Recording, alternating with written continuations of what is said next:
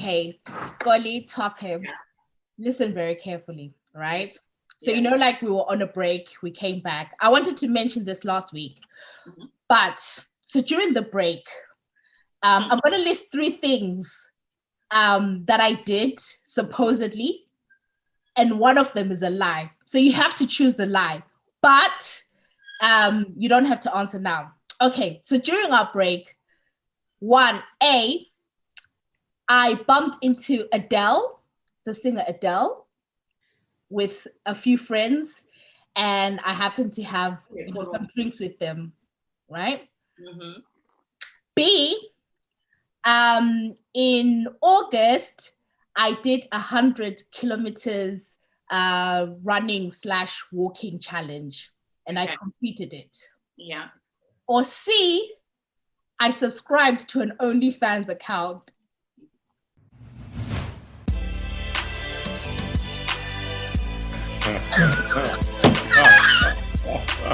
I mean, I don't need to wait till the end of the podcast to answer that one. Okay. No, don't answer. Okay, I'll top it. Which one do you think? I thought my instructions were clear to wait till the end, no? Yes, okay, yes. Wait till the end. Okay, I'll wait till the end. I'll spend this time thinking about it. Okay, guys, if you're listening as well, think about it. Which one? A, B, C. Which one sounds like it's a lie? But anyway, welcome to Geller's Guys podcast with me, Natasha. And I sometimes go by Nat. Let's go by Michelle. And we've got a very special guest with us today. Goli, do you want to introduce our guest? So guys, this is Twape. Twape, I don't know how to say your surname. Mtila. So Twape is you always say he's a man, he's a guy with a podcast. He's not a podcaster, the way he's described himself. I've been listening to his content for some time now, very interesting, engaging conversation. And I've been an opportunity to have him on with us. It's just I feel thank you for indulging us and spending time with us just to kind of talk about what we're going to talk about today. But do you want to maybe just give people a bit of background about you? Why did you start the pod? And just to kind of where are you based as well? Thank you very much. Thank you for having me on. I'm a big fan of your podcast. I'm a big fan of your conversations and hearing Nat read all sorts of weird and wonderful things off her phone that have come to her. As you said, my name is Twape. I have a podcast called Twape's Podcast, and the name of the podcast is kind of descriptive as to how I came to having the podcast. The reason why it's called Twape's Podcast and not anything else is because the whole premise of the podcast was I was having conversations with myself about things that I was observing in my community. I'm based in Malawi. I live in Blantyre, Malawi. I was born and raised here. And I was making observations about things that were going on in my community and in my society that I felt people weren't talking about or weren't talking about enough.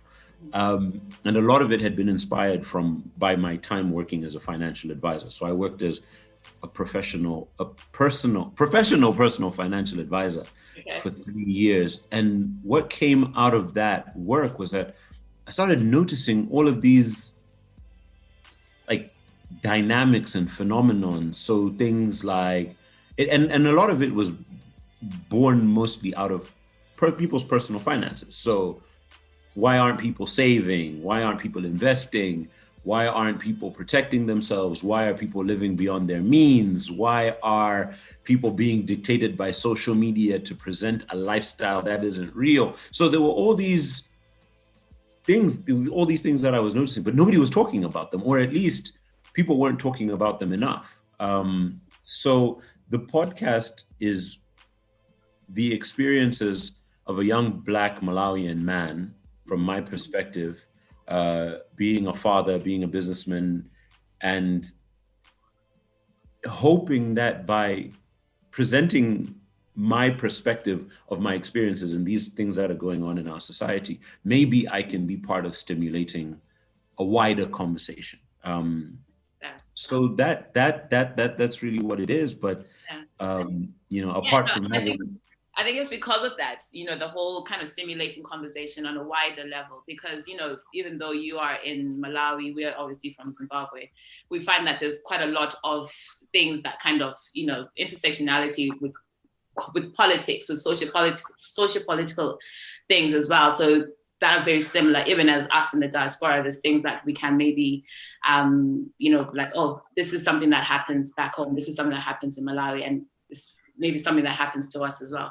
So yeah, so thank you for having us on. Go for it, Nat. So we are we're having an interesting conversation today. Also, I need to also ask you a few questions at the end of the pod, just to, okay, you need to be careful of Koli's questions because she's quite Twape, can I ask, can you say Koli? Can you pronounce Koli? No, I absolutely cannot. And the reason I say is I realized because we were saying Twape, because I was like, that's the name, and like we're putting like an H in your name, like, but then it's Twape, right? Yes. Twape. Yes. Okay. Listen. But no, I lived in Port Elizabeth for 4 years, and they spoke Xhosa. Yes. And 4 years after that, you're not getting any of those clicks out of me. I'm sorry, it's not gonna happen. So that's fair. We're gonna have to work on a nickname or something. But yeah. Yeah. Okay. Cool. No, that's fine. Okay, so last week we had an episode where we went through our dilemmas, but we didn't get a chance to read out one, which we thought was really interesting, and we're going to read out this week. So it's about inheritance. So that's why we really wanted to have Twape on. So I think we'll probably have a conversation, giving our reflections to the dilemma, and then we just want to have a wider conversation just about, culturally, like inheritance, our perspectives of inheritance, and then draw on Twape's financial advisor experience on, some of the practicalities in that space. So I'll read out the dilemma. Okay, so this person said, "Hi guys, sending this as I'd like your take. My dad passed away in May 2020. Our condolences. He was in South Africa. I am in Germany. Unfortunately, I couldn't go home due to lockdown at the time and the uncertainty of it all. Long story short, I'm the eldest, but the only one from my dad and mom's union. My dad remarried, and I have younger siblings. All are under the age of 17. It appears my dad didn't leave a will, but he did take out different life insurance covers for his children. His children are his beneficiaries, so he took out 3 separate life insurance policies. It's understandable as he was probably concerned should anything happen to him, but I'm also pretty sure my stepmother made sure he did that." And then she puts in brackets, "She's a very organized person who would make sure her kids are covered. As they were married, I understand everything goes to her." So the estate. My stepmom and I, plus my siblings, have a good relationship, but I'm feeling a deep sense of loss, plus being forgotten. I have nothing from my father. I'm much older, and I know Utata loved me. I loved him too. Talk about black tax. Yep, I did my part and over. It just hurts me that I was forgotten. She put that in quotes. Years ago, my dad had said in passing that a set of paintings and his music collection were mine should anything happen. I don't know if it's appropriate for me to mention this to my stepmom. I just want something I can also say I got from Utata. My mother says I should ask. What do you guys think? Thanks for reading this. Wow. It's a lot. I mean, I think if I just to start, I think the first thing is, like Nat said, deepest condolences to you on the loss of your dad. And, there's a lot there, there's a lot there. And just to kind of get into the whole in inheritance thing, it's always tricky, isn't it? In that there's a lot that depends on the relationships. So it seems to me like you have like a good relationship, you said, with your stepmom. I think that's the first start. Maybe asking, bringing it up, being open about it, and saying that I had this conversation with my dad, before he passed away. I don't know. Personally, I feel like we need to be honest about how we are feeling. There is obviously a lot of cultural aspects in that sometimes you can't be as open as you want to be, to kind of really express how you are feeling, and the whole forgotten, because how is it going to be received, and are you, yes. So I don't know. I feel for you in that I do get the forgottenness, in that if there's 3 life insurance policies and you're not one of them, there's even just getting the simple music and painting sets, and you're not even getting that. Like, it's hard. Like, but this is I don't know. It's hard. Like, I don't know. What do you think, Twape? I think that one thing that I know is that the time when people tend to show their true colors, for better or for worse, is when a baby is born at weddings and at funerals. Yeah. In one way, shape, or another, you start to see how people really feel. I think that it's a very, very difficult situation, compounded by the fact that the person wasn't physically able to even be there, which adds, it adds another human layer to it before you start speaking about the practical things about life insurance policies. One's ability to grieve, is also linked to that. I think it's difficult. I think that so much of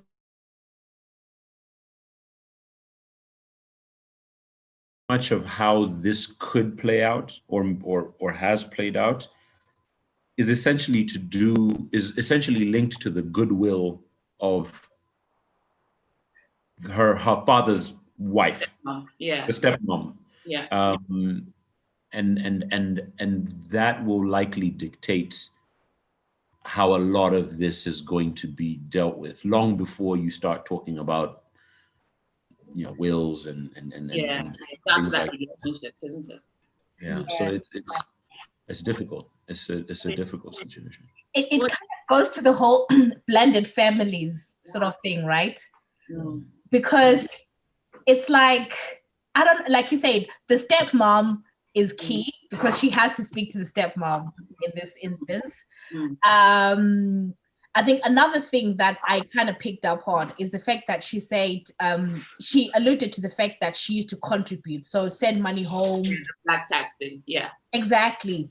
So, and she didn't say how old she is, but she seemed to suggest that like let's just say late 20s, maybe 30s, whatever. So she's much older. But it's that whole thing that probably, they look at her as like, oh, she's an adult, she's all sorted. Yeah. What else would she want? Okay, question. You don't have to answer this. Like, how do you guys feel about, would you want to, or have you, or whatever, would you want to get inheritance, like from someone, a guardian, a parent? I hope so. I mean, I hope. Okay, well, sorry, hold on. Before, can I get an understanding from your perspective? What exactly is black tax? Because I've heard the phrase used in different. My understanding of black tax is that it's a phrase that is used to describe, in most Black families, the kinds of things that you will find yourself spending money on, whether be it for extended family or for people that enter your household. You know how our African families be, and it's this money money or resources that get put towards, but almost as if you don't get asked to. You kind of don't have a choice but to. Is that correct, or what is black tax? Yeah, my understanding, I think you're absolutely right. So my understanding is black tax is just the additional responsibilities that you have, particularly as a Black person, to your family or to your extended family, that in comparison, perhaps your peers who are not Black may not have. So, you know, the emergency hospital bill that may come up, right. having to pay for school fees for nieces and nephews. Right. Yeah, I mean, there's the Black tax, and then there's the Ubuntu. I don't know. Right. In Malawi, do you guys say Ubuntu? But I guess you understand the concept, right? Yeah. Umuntu. It's the same. It's the same thing. It's I think it kind of derives from the whole. It takes a village, you know. So we are brought up in that you're not brought up by one person, right? So it takes that whole village to kind of help to make you into the person you are. And whether someone is contributing to your life just by speaking to you, by, you know, whether they're paying your fees, whether they're giving you food, whether you go to somebody's house in like school holidays and stuff. It's about when you're now older, it takes these people who have made you who you are, and that's your extended family, your immediate family, your extended family. And then it almost feels like you're obligated to kind of give them something, because you know what, they have made you the person who you are. And if we think about like myself in the diaspora, there's people who have like, you know, contributed to getting you here. Someone sold the goats, somebody said a prayer. So the difference is it's different what people give. But then now you're here, it's just like, okay, so there's all these people, all this extended family, and people will maybe feel like, oh, we can ask for something, because, you know, yes, you might not know it, but I say the little prayer for you when you're leaving Zimbabwe and stuff. So I think that's what Black tax is. And as Nat said, it's just about how we recognize it now, because we are in that stage where you're not developing at the same level as your peers, because, you know, you look around and your friends are going on holidays, and yet the bulk of your money is maybe being sent home. So yeah, but I think where just to kind of where this girl is concerned as well, like the aspect around communication, around you know, I think that's a big thing, that we are not very big when it comes to dealing with death. And I'm quite surprised, or not surprised, but that she even had that conversation with her dad before he died, saying, or, you know, if anything happens to me, I want you to have this. Because I feel like our parents, or we never used to have such conversations, like, you know, when I go, I want you to have this. I don't know, did you No. have those conversations? Like, so I think let's moving away from the dilemma, right? So I think she said in passing, so it was just like a comment, right? So my mother passed away, but she was young when she passed away, so I don't think she even anticipated that she would pass away at such a young age. But I do remember one instance where she sort of like showed me like some documentation, like some policies, where she was like, oh, if anything, this is where these things are. But that was, again, also in passing. It wasn't like a sit down conversation. But did you not ask, like, why are you telling me this? No, I think. Why? What is this? No, I knew what it was, like, because she showed me what it was, right? Like some policy document, like a policy thing, right? But she was just like, oh yeah, this is where this is, sort of thing. But it was way before she passed. But that was like but I remember even at the time I was like, no, like, let's not talk about it. Isn't it? Yeah. Scary talking about mortality. I think there's several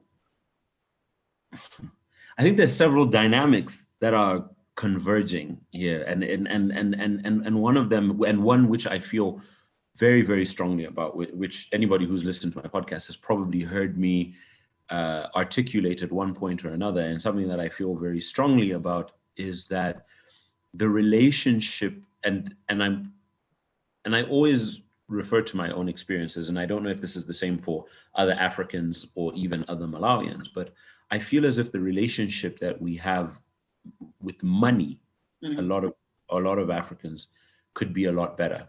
But also the relationship that we have with speaking about money. Because I don't know about what you guys' experience was, but to all intents and purposes, growing up, you don't talk about money. You don't, well, okay, you ask for something and your parents will tell you money doesn't grow on trees, or there's food at home, or the way that you are spoken to about money is almost from a from a perspective of you should fear money, but you should the way that you perceive the hard work that's going into making them. All you're told is that we're working really hard and there's so many people sacrificing for you to have what you have. But how many people actually know what it is that their parents do when they're children? Like, even if your dad is a doctor, like, you know that your father is a doctor, but what does he do when he goes? So I say that to say, I don't think that and this is something that I feel is incumbent on us to improve as younger Africans, is that with our children, with our spouses, with our siblings, the way that we speak about money needs to improve. And because I have a very similar experience with the one that Nat has, and my father is alive, where he said to me, "Oh, you see this briefcase? You know how every black father has that briefcase where he keeps where the passports live, or that." He said, "Oh, this is where the will is." Now, I've never seen it. Okay, I've never seen it. I don't know what the contents are. I don't know, but I know that it's in the briefcase. But the problem with that is that it's either.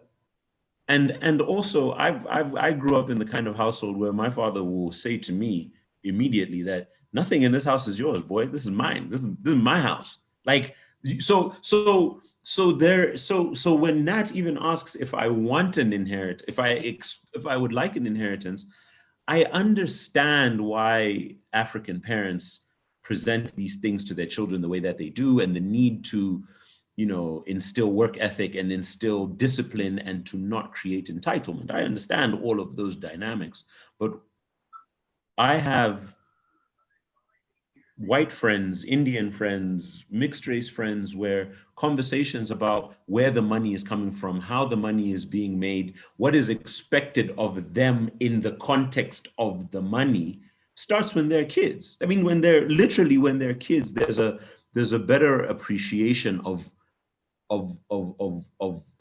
And this isn't only in wealthy families. It's even across the board. There's just the conversations about money. I don't know, and I'd love to hear what you guys' experience has been as Zimbabweans, and then by extended Zimbabweans in the diaspora. But Malawian families just don't talk about money. Which Malawian father is going to sit down and tell their child about money? I mean, that gap. The communication doesn't even happen that way. It's just not going to happen. So, to the dilemma, and even to what you were talking about, I think that even the girl that wrote the email and everything that she's describing, it's so difficult because, I mean, with all due respect and not to sound insensitive, the conversations weren't happening when the person were alive. How hard is it now to have to unpack that now that the person is gone, It's just difficult because I think it's difficult to face your own mortality. And you're right. I personally don't think that there was a conversation in regards to finances. Certainly growing up, the conversation was the same. You asked for money, you didn't get the money because money, you get comments like, "Oh, you think I get paid by the sack," or something like that, or something along those lines. Money doesn't grow in trees.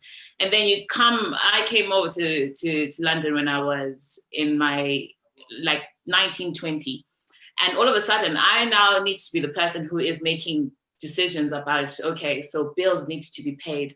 I have no idea what is it to save? So what is it to actually investment? What is investment? I only started thinking about investments in my late 30s. And again, it's because, we don't really talk about these things, and we are just always in that work mode, work.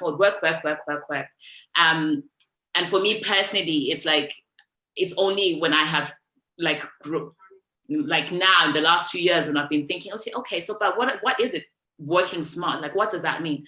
But that doesn't mean that my guardians, my uncle and aunts, they had successful businesses, but I never really even got the concept of what is it to actually run a business? What does that entail?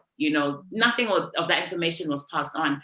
And I think it's interesting because there is a bit of like protectiveness where money is concerned. Oh, this is my money. But then if you're not there, then you're expected to kind of run with the business, run with the show, and you have literally no idea how to do that.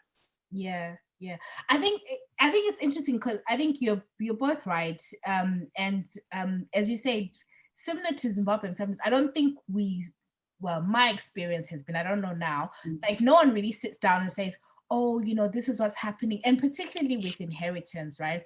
So I know in like Ndebele, the language we speak, I'm forgetting that there's a saying which basically says like you don't, it's almost taboo to be asking about, what's going to happen with inheritance and all that stuff. So you're told that, you don't do that like when your parents are alive. And it kind of breeds that thing where people don't know. But so there's two thoughts. I think it's sometimes what happens is I think it makes the grieving process much harder. When someone dies, that's already traumatic in itself. And then when people are disagreeing as to what's going to happen with, and add to that the extra children that also come when the man has died. Just sitting there, you're all in tears. You have a reason to cry even more because you realize that your father was out there. Yeah. And then just kind of like to talking about sort of like just the inheritance, but what about inheritance as a tool for generating wealth? Because like other cultures, yes, like they said, when someone dies, right? But actually, when someone dies, there's life policies that are paid out, right? And the children or whoever the beneficiaries get a lump sum that they didn't have before. Perhaps the family home is paid off. But it actually becomes an event, a milestone event in families that creates wealth. Yeah.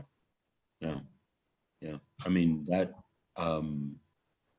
In my experience as working as a financial advisor, a lot of the Asian. I use Asian. When I say Asian, I mean when I say Asian, I'm referring to. Southeast Asian. No, not Southeast Asian. So Indian, Pakistani, right. Asian.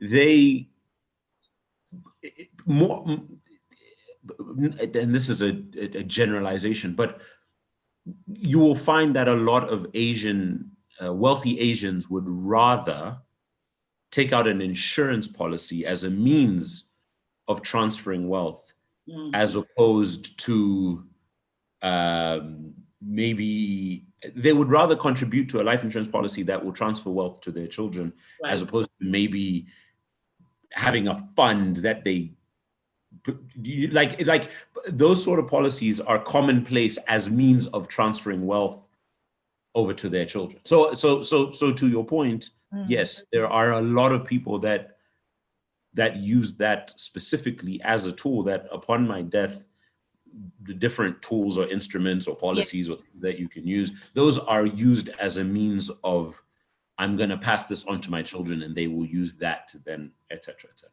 Can you explain a little bit about, you mentioned about insurance policy versus a fund? Like, is that something that is, I don't know, I feel, is that more of a, what do you mean by that? Like, as in putting money aside for the future? Like how explain? Yeah. Well, okay. So just that, the way that you've explained it, right? So you could contribute to, and I don't want to get too stuck in the weeds of it, right? But you could take out a savings or an investment policy of some kind, and you will contribute to this investment, and it will grow to whatever amount it will grow to in the time that you're contributing to it and whatever it's invested into. And you will put into that at the time of my death, this investment should be dissolved and it should be distributed in such and such a way. The considerations that come into that is that it becomes a little bit more complicated, because what is the money being invested into? What sort of assets? Is it going into stocks? Is it going into bonds? Is it going into, not that it becomes complicated, but just that you have to then make those decisions about how exactly the money is invested. Whereas an insurance policy is black and white. This is the payout.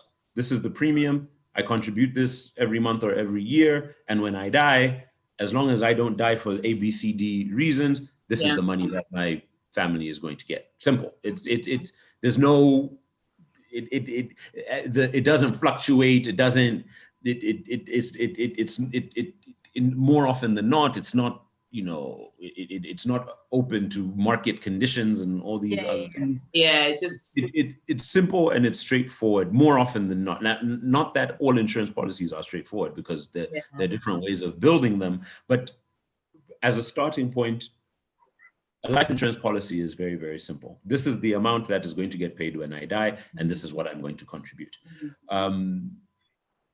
But people have different perspectives. People have different perspectives. I've had meetings with people that I said, maybe you should take out a life insurance policy. And their reaction was, yeah, well, I'm 40. If I contribute to this thing till I'm 80, I'm going to be contributing for 40 years and I'm not going to die. It's just money that I'm throwing away. Yeah. Well, that's literally not how it works, because if you die tomorrow, the policy will still pay out, right? So, but then again, but you see, one of the strangest things which I've yet to figure out is that there are so many people who know better or should know better, but don't do the things, all these things that we're talking about, because there's so many different, options and things to do, and people don't do it, and I don't know. Is it just because though? Sometimes you know that, okay, this is what I need to do, but sometimes you just also don't have the means to do it. Do you know what I mean? I think having financial literacy doesn't necessarily mean that you're not doing it because you're doing it, because you're not doing it because you're not able to invest in something. We're not able to save. I think there's different challenges. I think we had a bit of a discussion. Matt is disagreeing. No. I'm saying basically there's a difference between financial literacy and financial capability. Yeah. So you may be financially literate, but for whatever reason, you may not be capable, right? For different reasons, right? It could literally be, I'll give, this isn't like an inheritance example. Yeah. Just briefly, like one time, I was in a job for like less than 2 years, which had a really good pension. But then I had the option of, because I was in service there for less than 2 years, I had the option of getting a payout of my contribution so that they don't count it as a pension, so that I just get my money back, right? What I knew was the right thing to do was I should have left it because it was a really good pension, right? Yeah. But I was broke. So I was like, I could do with this like $2,000 or whatever, right? So I was under like financial pressure. But anyway, that's not an inheritance question. But I really do want us to but I think that's the reality for a lot of people. Sometimes if you're under financial stress, you don't make the right decisions. So even with the life policies, right? You may think to yourself, £30 a month. Oh, that's a bit expensive. But the way I look at it is like, it's like having a car. You pay insurance, it's and you don't get your money back. But I do really want us to like talk then about just the products, just so that in case someone is listening and they are starting to think about inheritance. So we talked about the life policies, right? Yeah. So Twape, if you've got like more, I have a question. Can someone take up? Wait.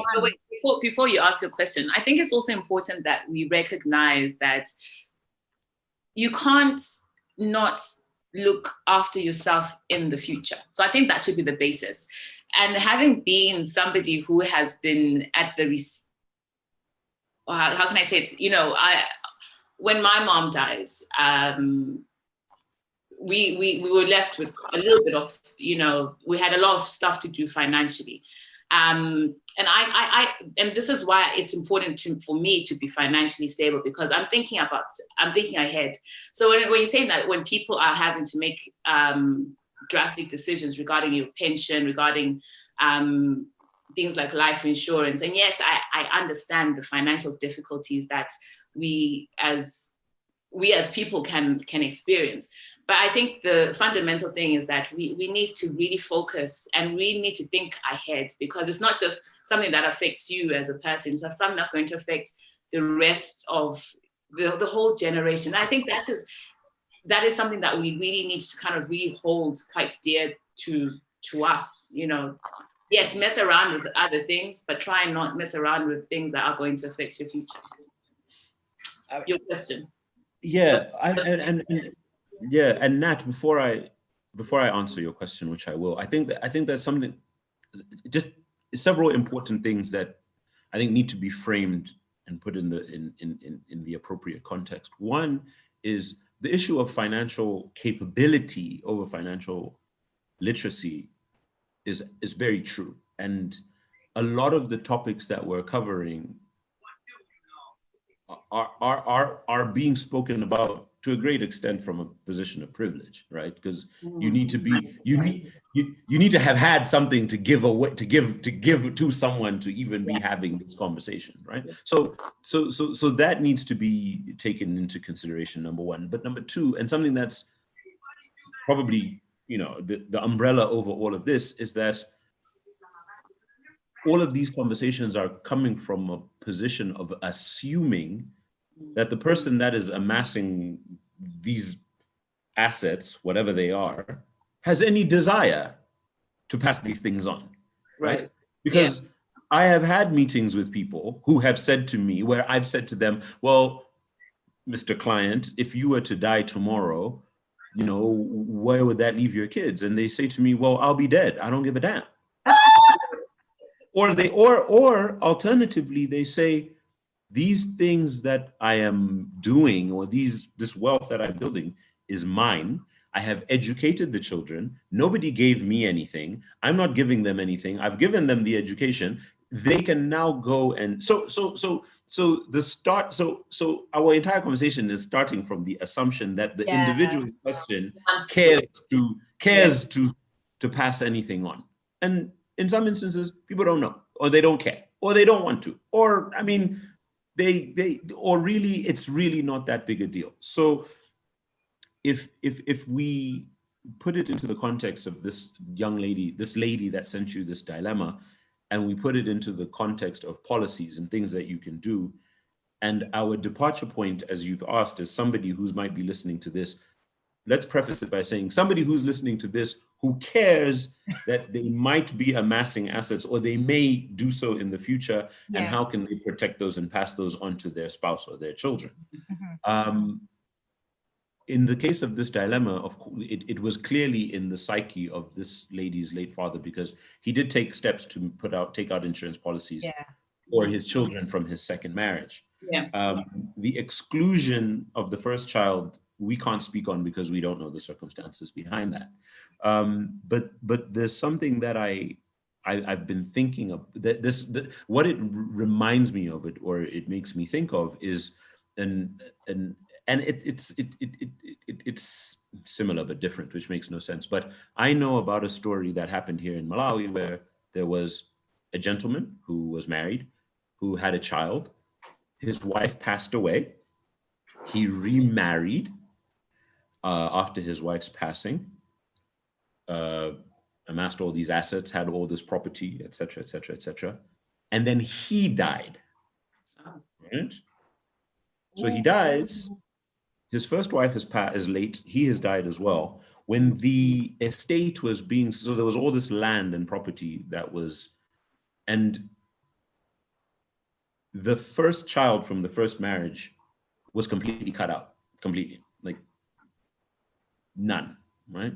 So there's several things. So for example, and I'm not a lawyer, nor am I a legal expert, right? But for example, especially when it comes to land ownership or properties, there's something when you are purchasing a property, you can purchase it as an individual, you can purchase it as a joint tenant, or you can purchase it as tenants in common. And the differentiation between these three things is that if you purchase something as tenants in common, even if it's a husband and wife purchasing it, at the point of purchasing it, the total value of the property or the land is apportioned into shares. Yeah. Irrespective of who's paying for it. Right? Yeah. That doesn't even come into play. It's just, so theoretically speaking, this gentleman, if he had put his first child as a shareholder in all these things that he was building up, at the time of his death, even if he was estranged from the wife or the wife had passed on, the child would have been entitled to a percentage of these assets that had, but a lot of people don't know that. And the only time that those sort of things normally come into play is normally when there's a divorce, because that's when people are starting to talk about, whatever. But it also comes into play for children and as a way of passing on wealth, because all those things can be liquidated, and if they get £1 for it, then this one gets their 10 pence, this one gets their 20 pence, and all of that. With regards, but I think the two main, from my experience and from the way I understand things, you want to start a conversation about protecting people in the future and protecting your own assets. First from a will, and then secondly from a trust. So, and something that in Malawi, I don't know what it's like in the UK, I don't know what it's like in Zimbabwe, is that if you write a will before you get married, the moment that you get married, and if you don't change it, everything that's in the will is null and void. It doesn't matter. It doesn't. The moment you get married, everything that's in there is like, it's gone. It's voided. So what you need to do is, it doesn't matter. It doesn't matter. No way. Yeah. So what you need to do is that basically any will made before marriage is automatically canceled. So you need to make a new will once you get married. Interesting. I didn't know this. Yes. That's why it's very important to make a new will as soon as you get married. Now, this is now. Okay. Yeah. And I mean, obviously, this is also assuming that you had any money before you got married to one. Most people are dirt when they get married. But the will, it covers everything. There's no arguments when there's a will. Trusts are even more. Trusts are even better. So this is the way that I look at it, and from a Malawian and African perspective. And Nat, I'm sorry, I'm bouncing all around, but I'm trying to answer your question as best as I can about the policies and the tools. You can create a will, and the will is, it's essentially a record of your wishes to happen, after you're gone. The trust is essentially a legal entity. The trust is like a person, and it's a legal entity that you have instructed to carry out certain things. And the trust can purchase properties, it can purchase assets, it can have shares in businesses, and the trust has beneficiaries. And how you even I have no idea. How do you even open like a trust? You just go to a lawyer. Okay. You go to a lawyer, and opening a trust is similar to opening a company. Right. In terms of the paperwork. So the same way that you would set up a company is that the trust has essentially an owner, who is you. It has shareholders who are the beneficiaries. It has a managing director who's the executor or the settler. It's called different things in different places. And this MD is in charge of making sure that the wishes of the chairman are carried out as they wish. The beneficiaries are just shareholders. They're not directors. They're not board. They don't dictate what happens in the trust. So it's very, very similar to a company. A trust is like a company. It's set up in the same way. So you go to a lawyer and you set up the trust. What happens, and the reason why there's a barrier a lot of times for trust, is that people have the assumption, because of phrases like trust fund babies or he inherited a trust, that, oh no, I can't have a trust because I don't have any money. That's completely the wrong way to look at it. Anybody who has the ability or the access to should set up a trust as early as they can. Right. And then as they go along, add things to the trust. So as in you can add your property to it. Exactly. Okay. Exactly. You can, if you own a house right now and then you set up a trust, the trust can purchase the property from you, and then now falls underneath the trust. And what that means is that essentially nobody can touch the belongings. That's in the trust. Now, the reason that I bring that up, and again from the Malawian perspective, is that what you have is the patrilineal and the matrilineal system, right? So regardless of which one, you're nodding, you're shaking your head. I don't know what that. No, I'm listening. It's interesting. Carry on.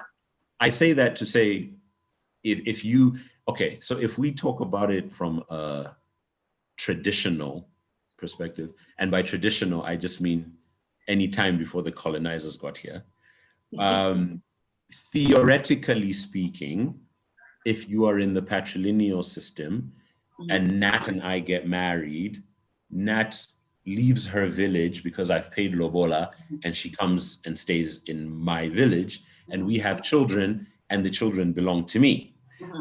Whatever chickens or goats that we've been able to, scoop while we in the context of our marriage, essentially, in the event of my passing, those things are transferred to the children. Now, you have to consider, going back, there probably wasn't a lot to transfer anyway. But in the event that it does happen, maybe it goes to the boys, right? It goes to the boys that are born from this marriage, because the girls have left to go and be married elsewhere.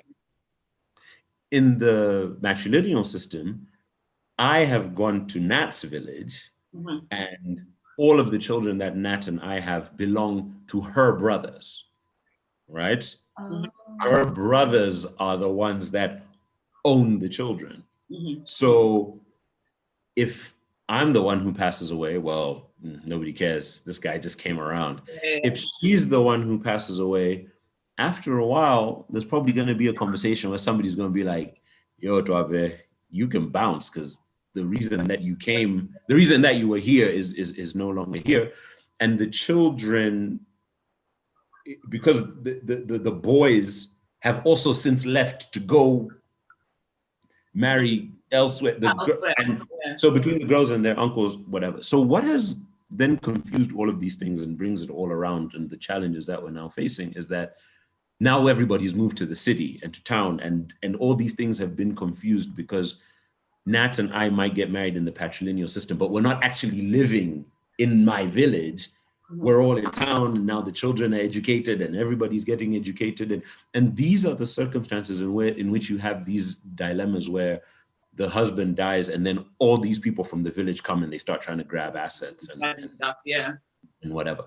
So that being a background and a context of the Malawian experience, wills and trusts remove all of this. There's no argument. There's nobody's arguing. There's no, it doesn't even, and then another layer after that. And again, I'm a very big advocate for trusts is that you can just take out policies. And I use the word policy as a blanket statement to say you can take out an investment policy, you can take out a savings policy, you can take out a life insurance policy, you can take out a critical illness policy, which is, you can take out a disability policy, all these things that are designed essentially as a way of passing on. If something happens to you, there's something there for everybody else. But again, if you, especially, I mean, you guys live in the UK, right? So you have to always take these kinds of things into consideration. If you've got a portfolio and you've got a fund and there's houses in it and there's investments in it, and all of these things at one point or another are subject to capital gains tax. Yeah. More often than not, a trust will mitigate a lot of those taxes, because the way that the taxing of trusts, the way that they're treated in different jurisdictions and different places are treated completely different. But essentially, just put everything you have in a trust. Yeah. It's the best way to do it. Put everything you have in a trust. Put all your kids in there. Your kids, your half kids, the kids that nobody else knows about. Shove them all in there, and then when the time comes, you should be good. Yeah. So, what I wanted to. Yeah. So, just talking about the trust thing, this is a really good point, because I don't know in Malawi, but I think it's probably the same in different countries, but with different thresholds.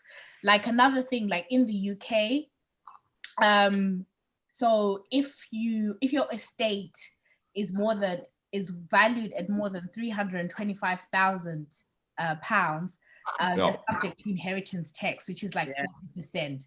And the thing is, most people that own property, in some cases, the value of the property will immediately mean that your estate can exceed more than it exceeds that for sure. Yeah, so like I'm glad you talked about trust, because that's definitely one way of mitigating it. And another thing, that's why I was reading up that actually, so if you're single, it's 325, but if you're a couple, it goes up to 650, which again is no.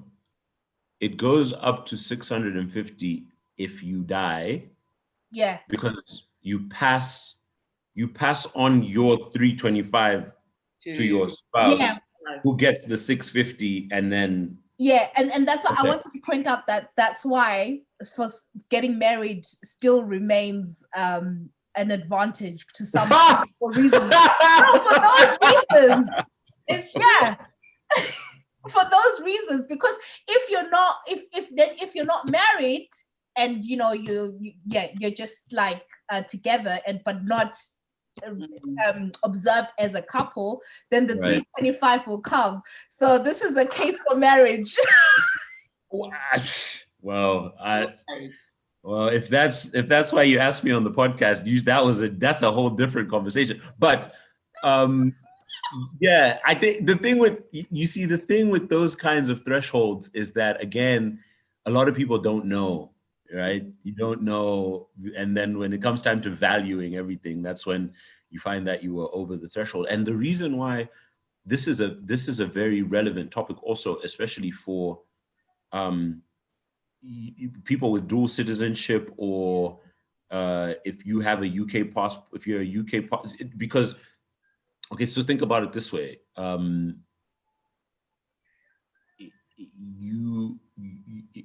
If you live in South Africa, but you also have assets in the UK, South Africa will tax you will do an estate tax or an inheritance tax on your world assets, wherever they're held. Everything gets bundled up in there.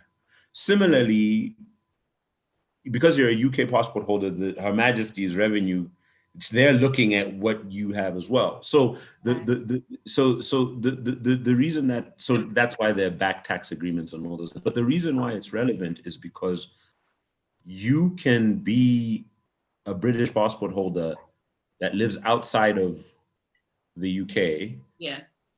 but you are laid to rest in the UK, and they deem that as your final resting place, and they will tax you for inheritance tax, even if you didn't have anything there.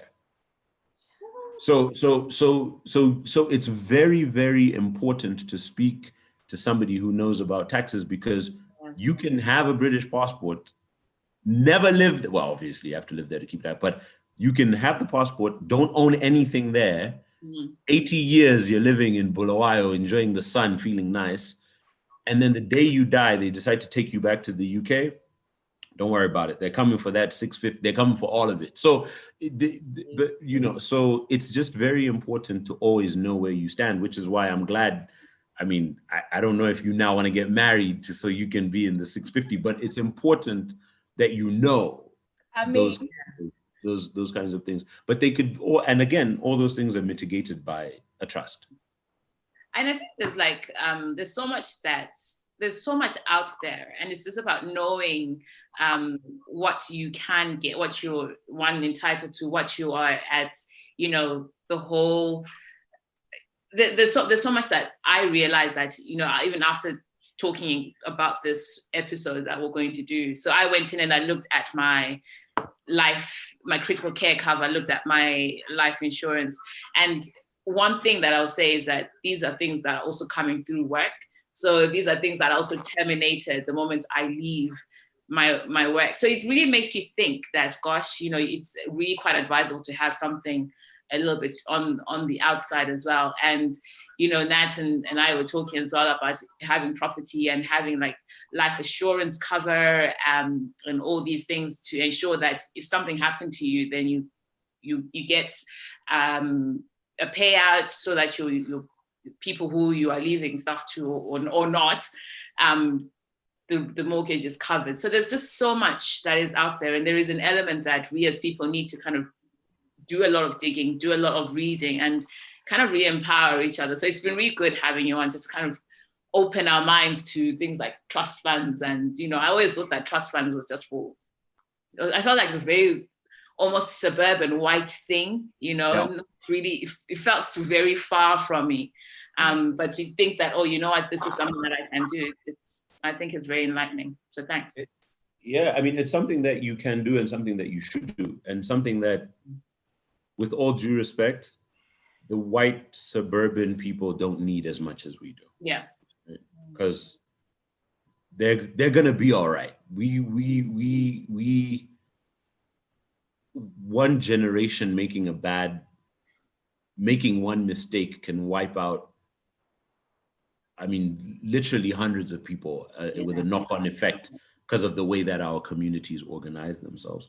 And you know what I was just going to say, you know, off the back of you saying that and what Nat had said earlier, was that I was recently told a story, and it's so relevant because these people weren't necessarily very wealthy. I mean, there was things there, but it's just an example that I have in my mind about how we should be approaching these things on a day-to-day basis. And before I tell that story, I just wanted to say that the most important thing when it comes to organizing one's finances is getting a clear understanding of what exactly your goals are. Yeah. Getting a perspective, and some of these things can be very, very complicated. And if they are complicated, you can reach out to me and I can help you uncomplicate them. But in the event that you can't reach out to me, there are a lot of well-intentioned financial advisors out there that can help you frame this in a more realistic way. But once you realize what exactly it is that your goals are, you can set steps. And I'm glad that you bring up the issue of job-related benefits, because there are a lot of people who feel like they're going to work forever or work at a certain place forever. And a lot of the perks that they're getting are linked to that job. And if COVID has shown us anything, is that anything can change overnight. And there's need now more than ever to protect yourself. And I think that because of certain mental attitude blocks that we create in our heads about, oh, this is only for rich people, we fail to start. Yeah. Whereas the most important thing about investments, life insurance policies, trusts, any of these things is discipline. It's not amount, it's the discipline, because it's hard. Because you heard Nat, she got that 2,000. Can you imagine? Like honestly, blowing money fast. But it's the discipline is harder than the amount. So if you can part with discipline is harder than the amount. Yeah, if you can part with £5 every single month, when your income grows and the £5 become £15, the discipline's already there. So it's not a thing. But the discipline is hard at the beginning. So, if you can find a policy that works for you, that is designed for you and is relevant to your circumstances, start small. Don't worry about it. It's not going anywhere. Start small. As your incomes increase, because now, not to assume your ages, ladies, your earning potential is only going to grow at this phase, right? So the amounts that you can save will only go up. And then, and then that'll happen. But the story that I heard was there was a gentleman who was engaged to be married to this lady, and they had a child. So they had a child, they weren't married, they were engaged, and he died suddenly. And the husband and the couple had some businesses that they had been doing together, right? And upon his death, some money came in, right? So the guy's gone, the money, and then the extended family members found out that this lady got some money. Oh. And they were like, oh, whoa, skirt. Wait, hold on. That was that was his money. And she was like, no, that's mine. But that's mine. Like me and him, and they were like, no, you wouldn't have even been able to do ABCD if it wasn't for, Now, short story long is that they weren't married. Legally, but traditionally they were, but legally they weren't, and what, and this, that, and the third. Needless to say, the whole thing has gotten into this long, drawn-out, ugly, court-related thing where now people are trying to argue about who's entitled to what, but they're children, and by virtue of her being the mother, and what. This is a real-life example. These people weren't old. The child in question isn't old. This isn't even a teenager. So there's a lot of things that can be done because there are a lot of people our ages that are finding themselves in situations that they could have avoided if they had just. So to sum up, just to kind of bring it all together, where inheritance tax is concerned, get married, I guess. Are there lots of single men in Malawi? There are a boatload of single men in Malawi. Look, I don't know if there are a lot of good single men in Malawi, but if the prerequisite is single, I have 21 cousins on my mom's side. I'll send you a list. Wow. You can wow. just 21, that's a lot. Okay, so basically, so inheritance tax, to avoid it, trust fund is the best way to kind of really mitigate a trust fund is something different. A trust, which you can get through, like you can just go to a lawyer and they can organize that for you. And then in regards to getting cover, so life insurance, all these other things, try and do something outside work, because yes, you want to have something that's going to carry you over even when you're not working at that particular place. And what else? What other things did you get, Nat? So we talked about wills as well. And wills, yeah. Yeah, and I think just the importance of having a will. One thing, I know we don't have time, but just to sort of say, I know like writing a will is a bit daunting, but it's very easy to do. And another thing that I didn't know is actually like the people that witness you signing shouldn't be beneficiaries of your will. So that's one. And then another thing that I just wanted to say quickly, because we talked about work, is that yes, it is important to have something outside of work, but actually even with work, you know, like I don't know, like in different countries, I know like in the UK there is like death in service. So if you die when you're working, like there's a payout that you know will go to your people. But a lot of people sometimes omit to complete the expression of will, which actually says who your beneficiary will be. So it's just doing that little thing, like, you know, just going to work and just checking if they have the details, and it just makes everyone's life easier. Yeah, because you're right, you know, and it's funny that you mentioned that expression of will form, because it's something at my work that you sign at the initial when you're starting there. So it's a whole pile of paperwork, so you get to sign it, and then it stays with HR. But then things again change, so it's also about making sure you update. You know, maybe when you started the job, you're very grateful to so and so who helped you, and you're like, oh, this is the person who should get it. And then circumstances change. You know, you have a family or you have another family. It's important to always just make sure you update those details as well. And another thing just to keep in mind is that gifts that are given in a will are revoked upon divorce. So if we were married, and while we were married, I made a will, and the will said, when I die, Nat is going to get my collection of Liverpool football jerseys, and then we get divorced, all the gifts that were given in the will at the time of the marriage upon divorce are revoked. Gone. Okay. So it kind of offsets the whole will before marriage thing as well. Exactly. So it's yeah. But did you realize that there's a theme? Go Nat. I mean, take it away. You never gave an example of being married to God. Good. Yeah, I actually did notice that. Yeah, I only did it because I didn't know how to say her name, so that's on her. That's got nothing to do with me. Oh, I mean, thank you for hurting my feelings. It's okay. That was and also no, but the last thing that I will say is speak to a financial advisor, one that will meet you for free, because that's not the same thing. A lot of people will charge you just to walk through the door, and the advice might not even be that good. Meet somebody who will at least do an initial consultation with you for free. They'll do something with you that's called it's just called a fact find. It just helps you map out where you're at, what you need, where you're going. Those are industry standard things.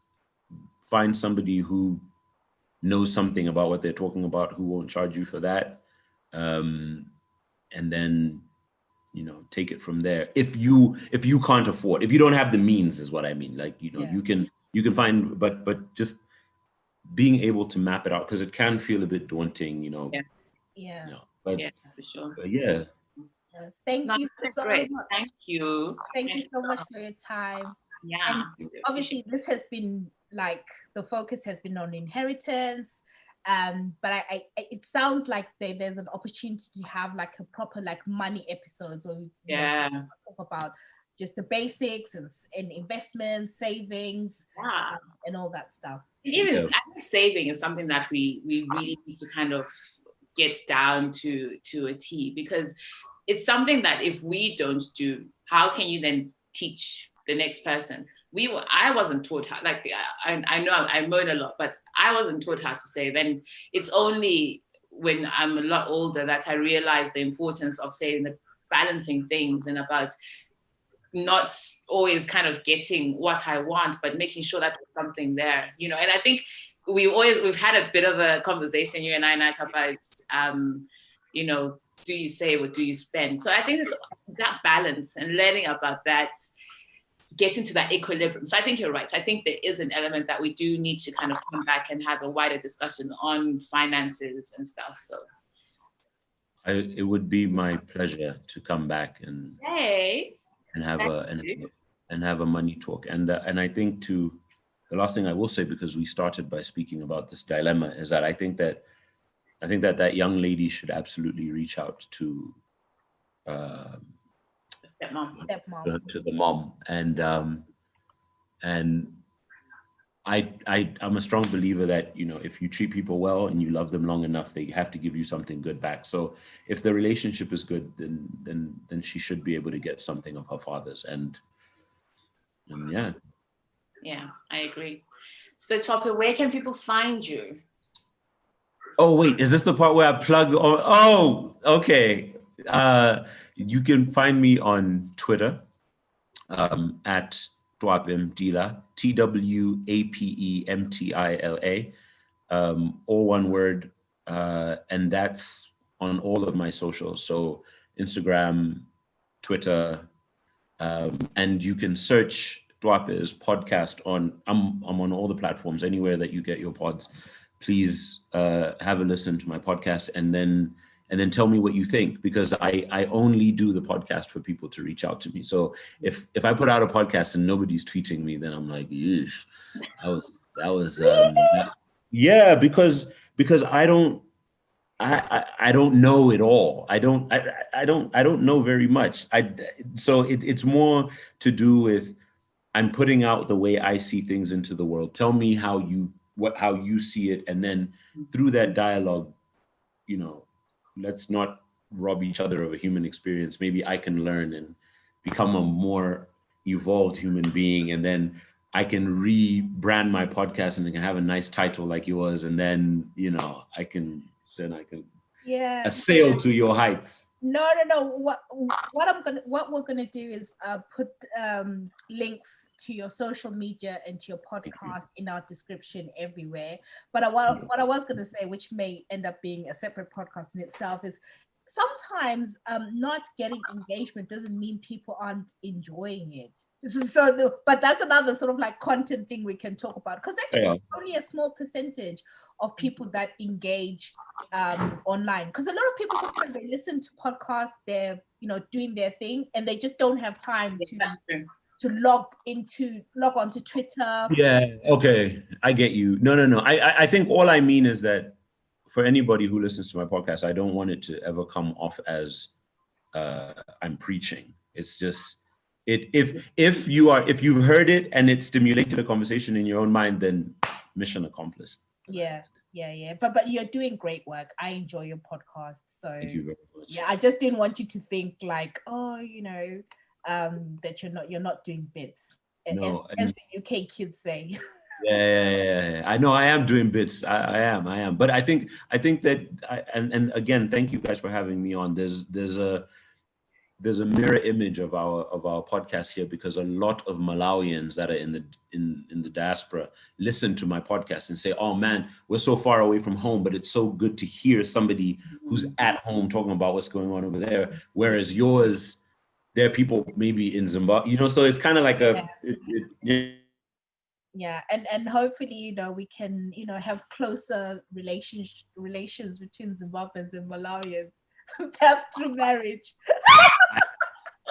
On that note, before Natasha goes wild even further, we shall end. You know, so just be being silly. So, guys, catch us on all our on socials, where we are Twitter, we're at Girl in Skies, Instagram, Girl in Skies, Facebook, Girl in Skies podcast, YouTube, Girl in Skies. And that's it, isn't it? Yeah. Follow us on social media, guys. And thank you so much to Twape. This has been great. Thank you. And where can people find you, Nat? Oh, at Malaika Diva on Twitter. And Instagram? I just have Twitter. I love it. No, awesome. Thank you, guys. And where can people find you? Twitter or the NC. Yes, great. Thank you so. Oh, and you. Oh wait, yeah. The 3 things. Did I meet Adele? Did I do 100K in August, or did I subscribe to an OnlyFans? Listen, there is no Adele you're meeting. Wait. With Corona. So what am I answering? I have to pick the one that's. Which one was the lie? Yeah. Adele or 100K walk run in month of August? I mean, See, the thing with OnlyFans now is that it's taken this other connotation, but there's other uses for that platform. I don't know. Okay. No, I just mean that there's other, I'm just going to get ahead of this thing and say that I think that you subscribing to an OnlyFans is an absolute lie. You would never do such a thing. Golly? I mean, all I know is that there's coronavirus. People like Adele, Rihanna are canceling shows. So there is no way you met her with your group of friends. I'm your group of friends. Okay. So the lie there is Adele. So you have an OnlyFans. In closing, the lie is Adele. Bye, everyone.